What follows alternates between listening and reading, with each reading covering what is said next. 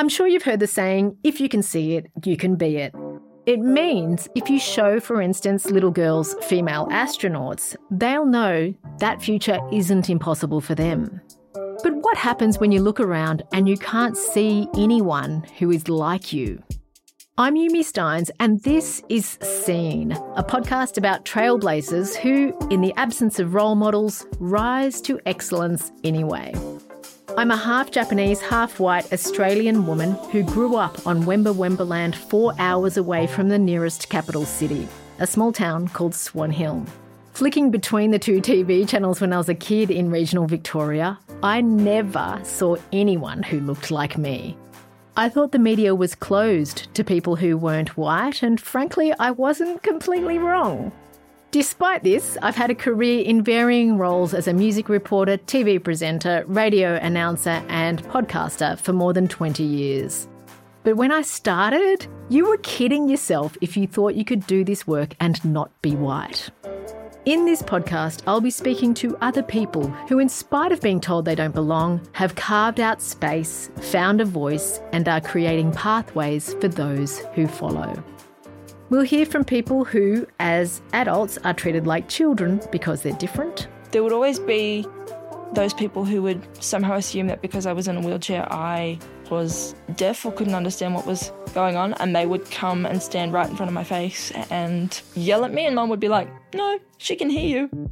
People who've been the first of their kind to become visible in mainstream Australian media, only to be profoundly and crushingly punished. There is a reason there isn't yet another Sudanese hijabi woman that has taken my place. And one who started with a full sense of belonging, opportunity and confidence, only to have the world get up in her face and disagree. I thought I was that girl. I was like, yeah, I've got a Roxy backpack, I've got Quicksilver swimmers. Like, you can't touch me. I'm at the beach. I look cute. I could be in Home and Away. And it wasn't until adults were like, no, that I was like, no? Because even when told no, or that you should aim lower, our guests blaze trails on their own terms to exist in a state of being seen.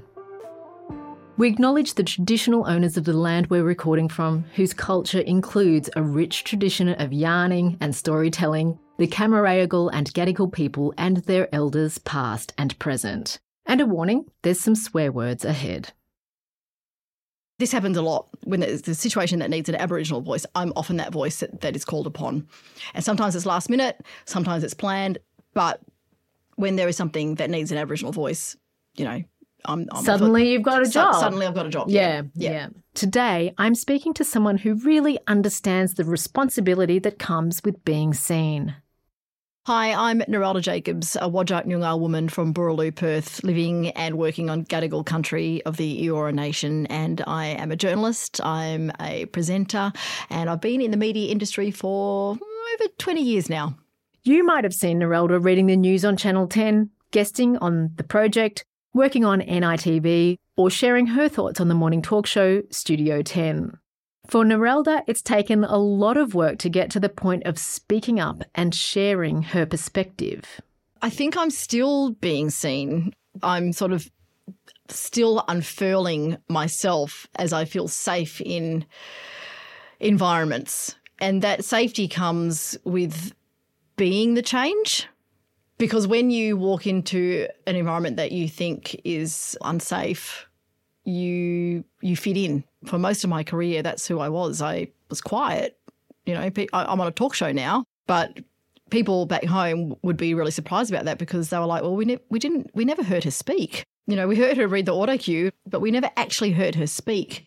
What I think now is that probably my thoughts were so different from what they were saying, I didn't want to be impolite by offering an alternate view. Right. So I just said nothing. So I think that's probably why I was silent all those years.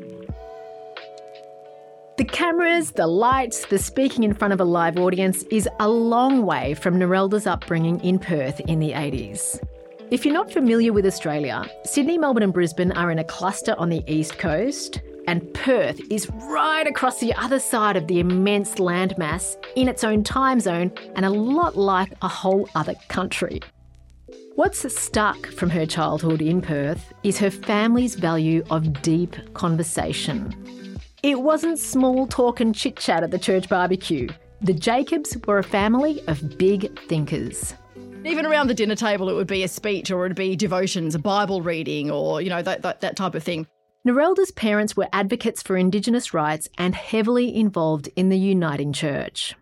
The conversations that we would have would be around improving the outcomes for Aboriginal people. It's all about what can we do for our people, what can we do for mob.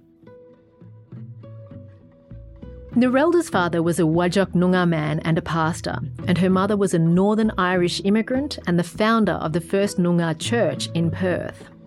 A family of 5 mixed-race girls was a rare sight in those days. The White Australia policy was a fresh memory, and the systemic forced removal of mixed-race Aboriginal children, known as the stolen generations, was still being justified. Indigenous people didn't get to vote until 1975. Australia was steeped in racism. You don't notice people's judgment when you're a kid, but my mum certainly did. And so for that reason, if we went to the shops or if we, were at church or at any kind of an event or a family gathering, we always had to look exceptional. There was a bit of quality control there with my mum because she didn't want people to look down on us. Your dad was part of the stolen generation. And I think for a lot of Australians, we don't really understand what that actually means in terms of a person's actual life. It sounds like a headline. So I was wondering, how does this apply to a man who is a father, who is clearly a black man? Did it mean for your dad that he was disconnected from his heritage, from his ancestry and from his culture? I think he went through different stages throughout his life. My mum used to tell us a story about how when my dad and his brothers were stolen, the supervisor of the mission's wife laid out this beautiful afternoon tea for them. So these 3 Noongar boys coming in from the bush, basically, and they had a teapot for themselves. They had sandwiches and cakes for themselves and a white tablecloth on the table. And my mum would tell us, that Mrs. Clark wanted to honour them because she knew that these boys were going to be someone in our community, in our society, and be the leaders of the future. And she wanted to honour them now in the state that they were in now. But on reflection, they were being colonised. They were being told this is what is good. This is what is right. This is the standard that you will now be living in.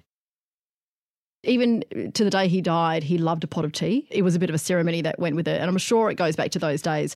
Even now when I get a pot of tea, I always turn it 3 times because that's what my dad used to like to do. Turn the pot, so the handle's facing you. And we never thought that he saw his parents again. But it turns out that when he was 12, he had permission to leave the mission and go and visit his mum, who was gravely ill. And as it turns out, she was gravely ill because she'd had miscarriages and stillbirths, multiple ones, because she was desperately trying to fill the hole of her children that had been stolen. I mean, that is absolutely heartbreaking. He saw for himself the disadvantage after having lived away from his family and made the decision then and there to beat the white man at his own game. That's how he informed the rest of his life, that he wanted to be the person that beat the white man in his own game. And so he did it. And, I think we were the product of that, or the daughters, or the 5 daughters were the product of that. And we still are, and that's the legacy. And that legacy was built on a foundation of deep intelligence and the relentless interrogation of big ideas. Sovereignty would be a word that would come up a lot in our family conversations. Sovereignty meant to be able to have treaties, to be able to have our First Nations sovereignty recognised. That was the first sovereignty that was here. That we were many First Nations and we each had our own beliefs and value systems and ways in which we did things. And the most important thing was to look after country. That was our purpose. We were the ones appointed in the Dreamtime, or in the knitting, as we call it in Noongar country. We were the ones appointed by the plants and animals to look after country because they weren't able to do it in its entirety, whereas people could see what needed to be done and had the ability to do it.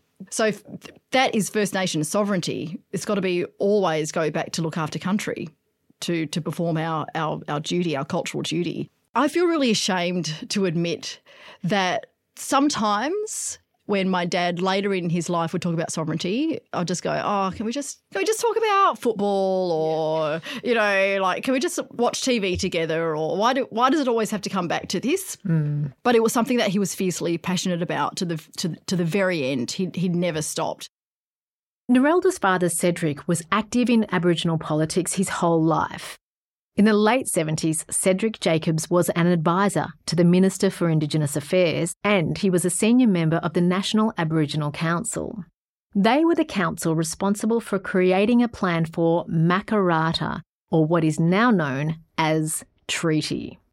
So my dad knew the power of being in the room to change it. He was there. He was rubbing shoulders with the Prime Minister and the Minister for Aboriginal Affairs. He had that proximity to power. Kim Beazley would refer to my dad as the Aboriginal statesman, because he was so distinguished looking, my dad. And, again, perfect white shirt, beautiful suits, like perfect tie, beautifully manicured beard and hair. Like that's how I remember my dad. And I was just so proud of him. Like he had presence. He also taught us that we belonged anywhere.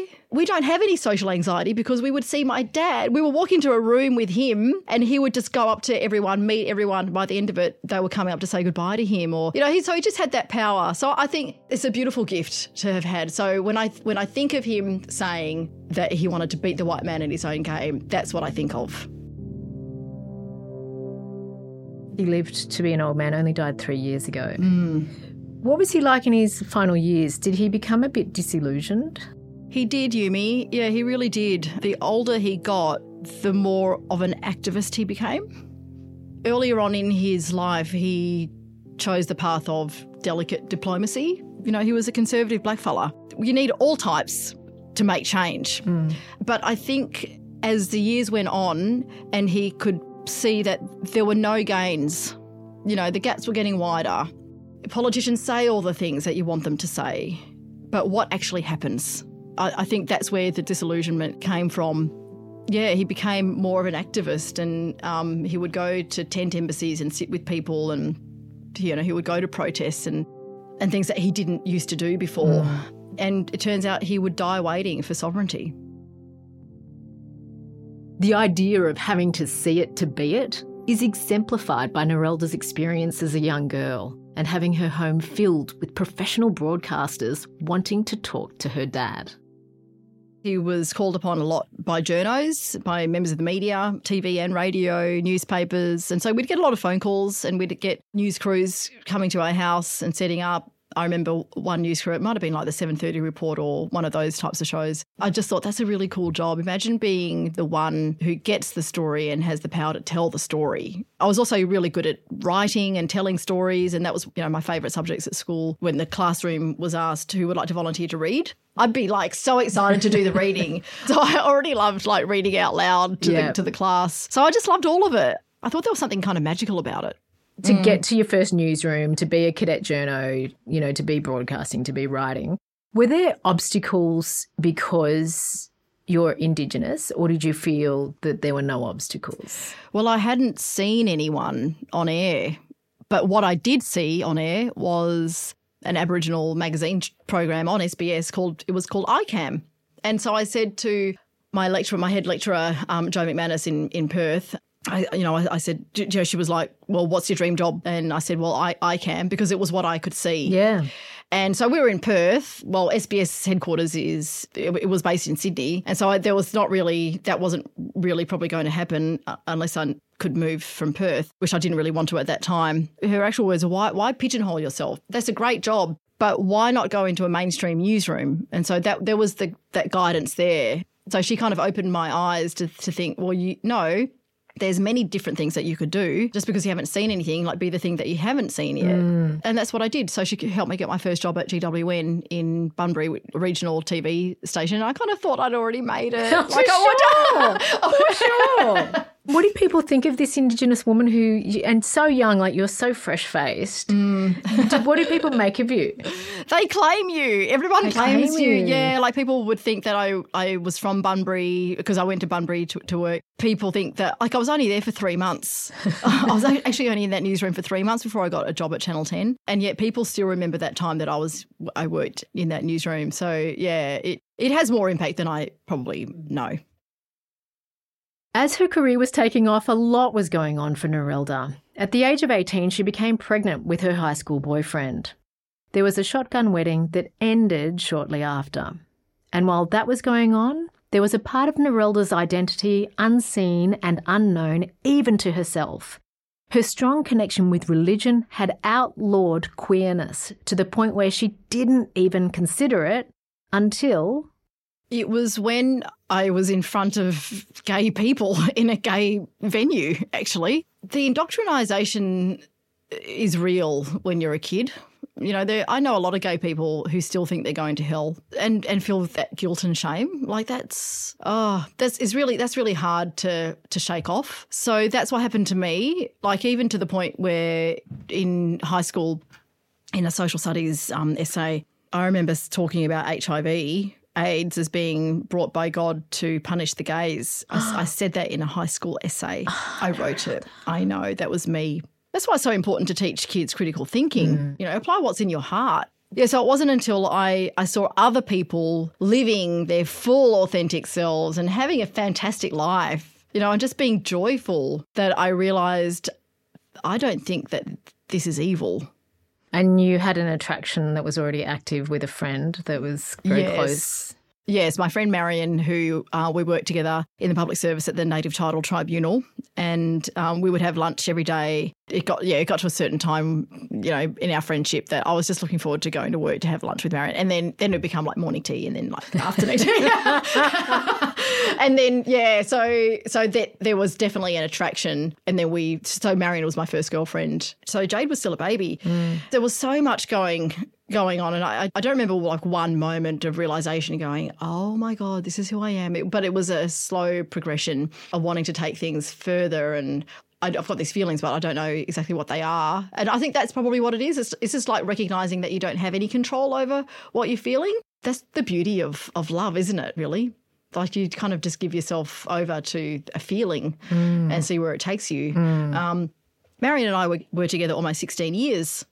You know, her and Jade have a beautiful relationship. She's like Jade's mum, other mum, which is just gorgeous. Yeah, and we're still very close now. I love this picture of you as a young woman who's got a baby, which is so hectic at the best of times. Yeah. But you're practically still a teenager, and then, you know, going to a gay bar and going, oh, I feel really like a sense of belonging here. I'm seeing and feeling seen. At some point you had to tell your mum that you're gay. Yeah, I was dreading that. It took 3 years of plucking up the courage. Well, and also, you know, that other trope that we hear, it's a phase, you know, and then the 3 years knowing, okay, no, this is I'm so happy. There's no going back. Marion had a Catholic upbringing, but she was out with her family, and so it meant, like, me not being out with my family meant that she had to also be in the closet. You know, that's unfair to someone. And she would come to Christmas, birthday dinners, family gatherings. She was that embraced by the family. She was like another family member. So I thought it was unfair that she was my friend. And so I had to sit my mum down, and I felt out my sisters actually before this. And my older sister Karen, she was like, oh, well, we suspected. Which was actually the best thing that you could hear. But then you think, why was I so nervous? Like, why has it taken so long? What was I so scared about? Even though Narelda Jacobs is very openly gay today, there's someone important that she never got to tell. Yeah, my mum was a different ball game, and I couldn't face my dad, and I wish I did now. And I think it was that, you know, daddy's little girl type thing. I didn't want to smash the bond that we had, but by not having the conversation with my dad, it kind of wrecked it as well, because then there wasn't that openness. Yeah, so I wish I did have that conversation with my dad.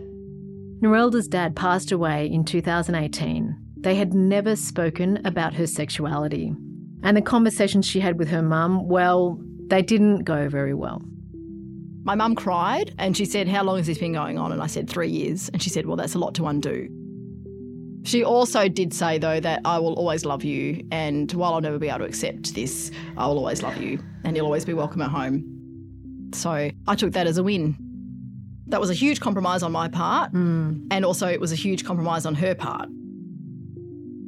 My mum and I had a bit of an understanding that we wouldn't talk. It was kind of an unwritten thing. Like, we just didn't talk about it because we would cancel each other out. And I think that, you know, my yes vote cancelled her no vote out. So I had to make sure I voted yes. But she crossed the line in 2020 when I hosted Mardi Gras.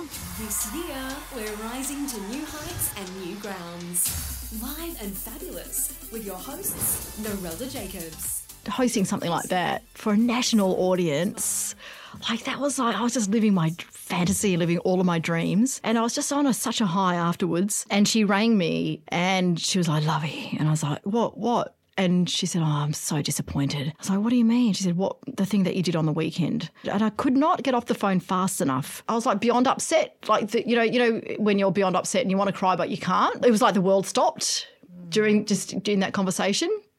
You can kind of intellectualize it afterwards, but I realised like after that she breached that kind of the compromise. I don't tell her the sermon that she's giving at church that I'm disappointed about that, because she's doing God's work. I'm doing the work of the devil by hosting Mardi Gras. I felt disappointed by that.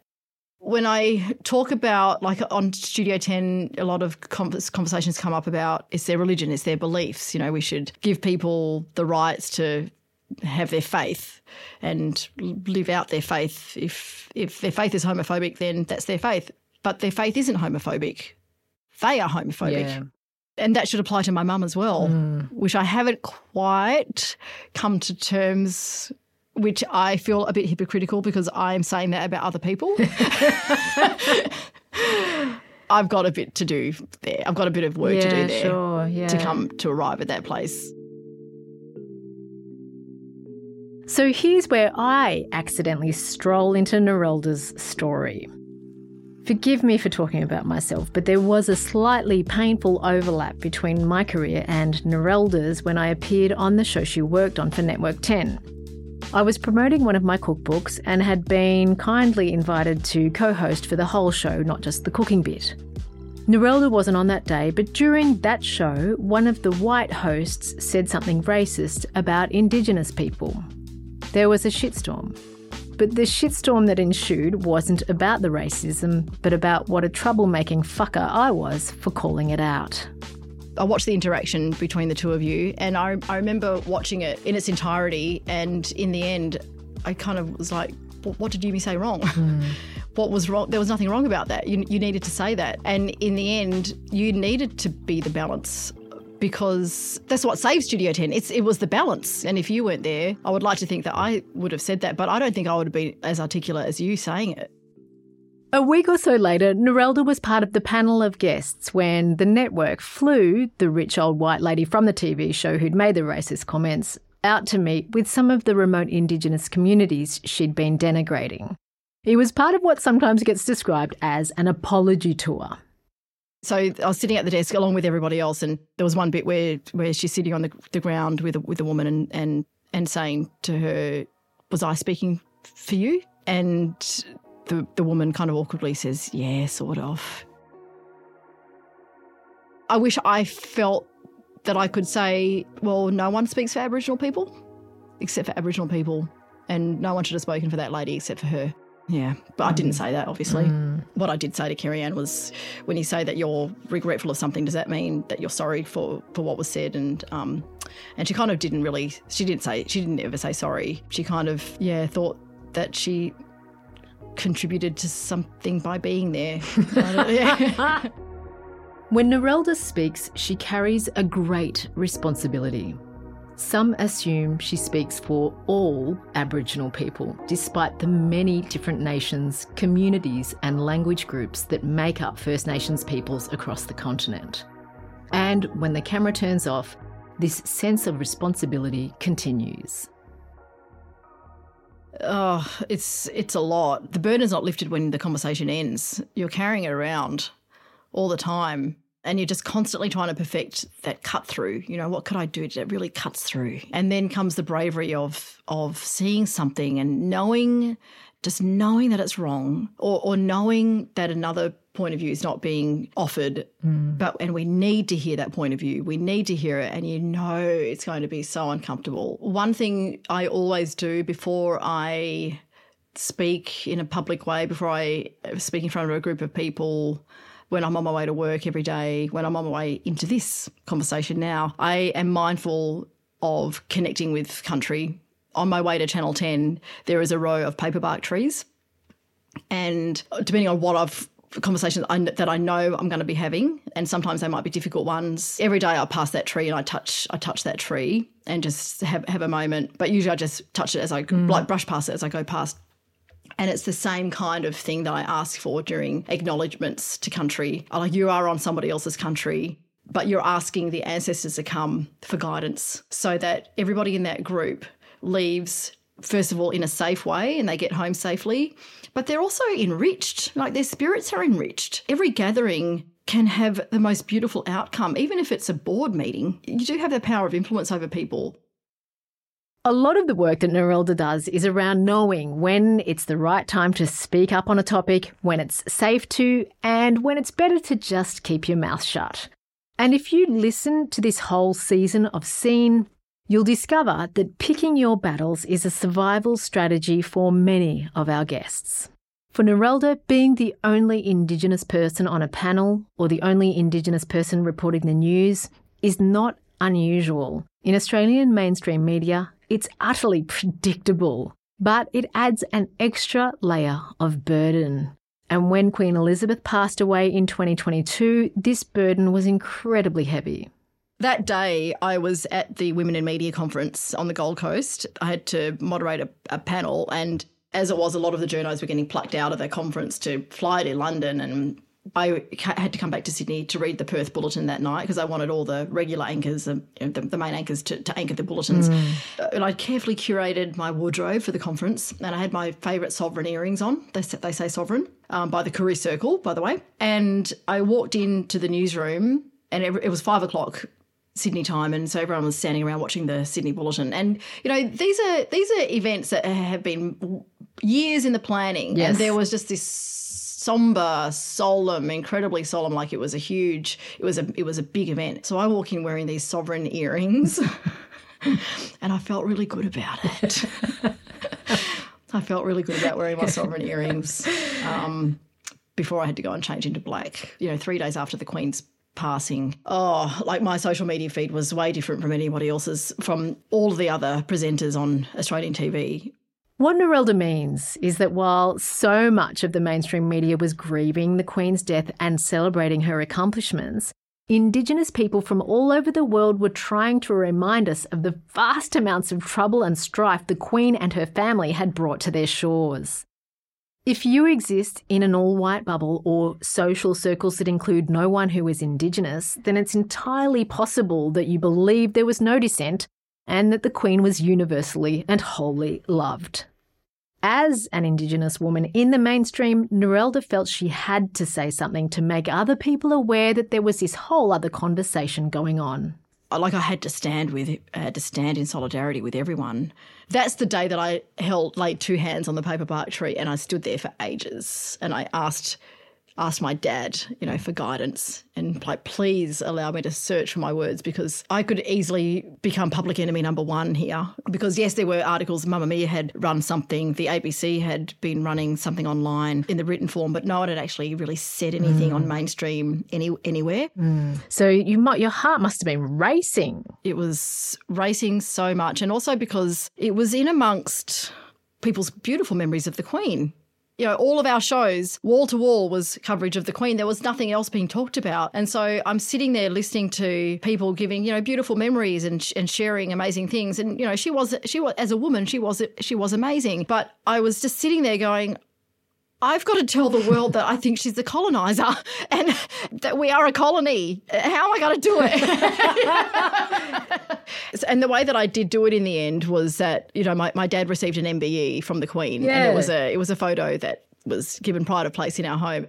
And then when I talked about just now going back to my family, it turns out he was given the MBE in June of 1981. In September 1981, he was at the UN in Geneva presenting the plan for a Makarrata, for a treaty to have sovereignty of First Nations people recognised formally. It was similar to the Uluru Statement. The consultation took years and years and years, and so my dad was leading that process. And so all I could see, and this is what I shared on Studio 10 that morning, on reflection now as an adult, what I see is a woman who is the sovereign, the head of a state. You can't get any higher than the Queen or the monarch. And that was what she represented. And then you have a man bowing down, getting this coloniser's honour And all he wanted to do was have his sovereignty as a First Nations man recognised and his sovereignty of his people recognised, and he died waiting for it. He actually loved the Queen, and that is the complication about it. You know, he still loved a pot of tea. To the day he died, he loved the Queen. In fact, when he was in the hospice dying of cancer, as a family, we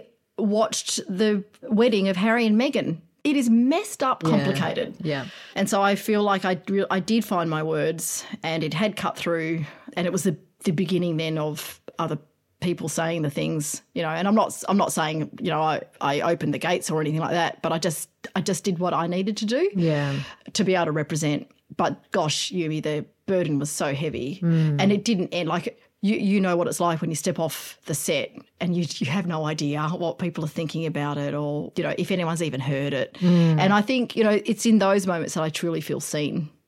But it's the bravery that's seen more than anything. Narelda, you mentioned wanting to be what you saw on iCam. Yes. All those years ago, seeing people who reflected your experience doing what you wanted to do. What's the response from people about your visibility? People think that visibility is everything, but I see visibility differently. I guess I've been the one that has been visible, but I feel like visibility isn't enough on its own. As a news anchor, as a news presenter in Perth for all those years, so I was 8 years on the road as a reporter and then 12 years at the desk in Perth. And so that visibility for a lot of people was everything. But my hands were tied. I couldn't say things that I wanted to say. I couldn't share my opinions. So that's where the visibility ended. But now that I've stepped away from the news desk and sharing opinions, I'm able to back it up with substance. I love that people say lovely things about my visibility, but I can only accept it now knowing that I can represent and I can be the substance that backs it up. It's one thing to be seen, but you have to be able to be heard as well, I guess. Yeah, and now like to have permission to talk, so it's now an opportunity to say all the things that I never felt that I was safe to say. When do you feel most seen? It's when I see the penny drop. And I know I can see the moment the penny drops when I see it in someone's eyes and they kind of look at you and they think to themselves, oh, I underestimated her. That's when I feel seen. It happens all the time. It happens pretty much every day. Wow. Little girls, little Indigenous boys and girls, when they see you, what are they seeing? Oh, I just hope they see a big smile and welcoming arms. And I just hope that they see their future, you know, that they can do anything. They can do anything. And for little kids out living in remote parts of the country, I want them to be proud in their cultural knowledge. We are not any better than each other. And the moment we start thinking that is the moment that we've failed as people. The people that are caring for country and a healing country, they're the people that are going to heal our country, Australia. This has been Seen, hosted by me, Yumi Stynes, created by Bernadette Fung Nam Wian with Audiocraft in collaboration with SBS. From Audiocraft, this show was produced by Bernadette Fung Nam Wian and Cassandra Steve. Our junior producer is Alison Zwang. Sound design and mix is done by Ravi Gupta, and the executive producer is Kate Montague. The SBS team are Caroline Gates, Joel Supple and Max Gosford. Our podcast artwork is created by EBO Studios and music is by Yo.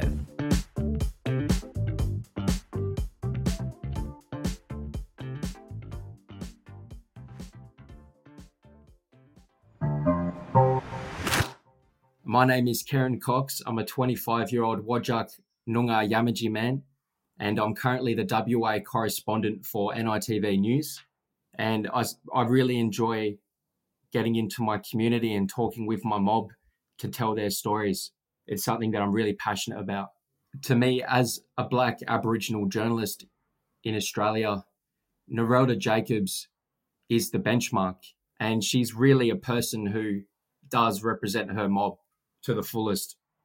Especially as a Noongar person, she's someone I've looked up to my entire career. I can remember watching Auntie Narelda back when I was a young boy on TV, Channel 10. Just seeing her on our screen shows what's possible.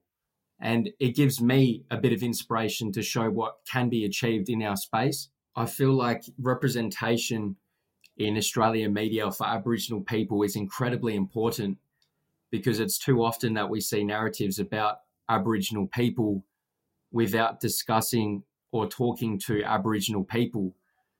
And I feel like it's incredibly important for Aboriginal people, men and women, to see people like Narelda Jacobs on the screen showing what's possible for our people and showing how incredibly bright we can be. Seeing her on the screen, it shows all Aboriginal people what's possible, and it really shows that we can lead the discussion and we should be a part of it more often.